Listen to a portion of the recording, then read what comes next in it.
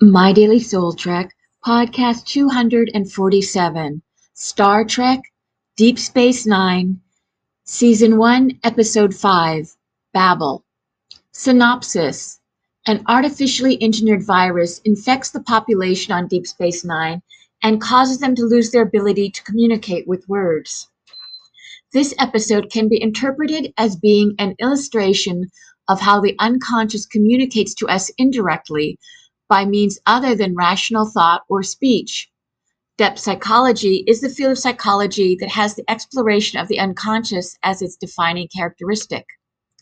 In Babel, as individuals on Deep Space Nine become infected with the virus left there from a past occupation of the station, they start speaking incoherently in words that are incomprehensible to others but make total sense to the individual. This is analogous to how the unconscious is perceived by the rational ego.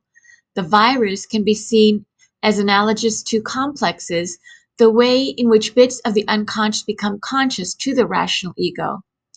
Once the ego acknowledges and integrates the bits of unconscious material in a complex into itself, the ego is made stronger and the psyche made more whole.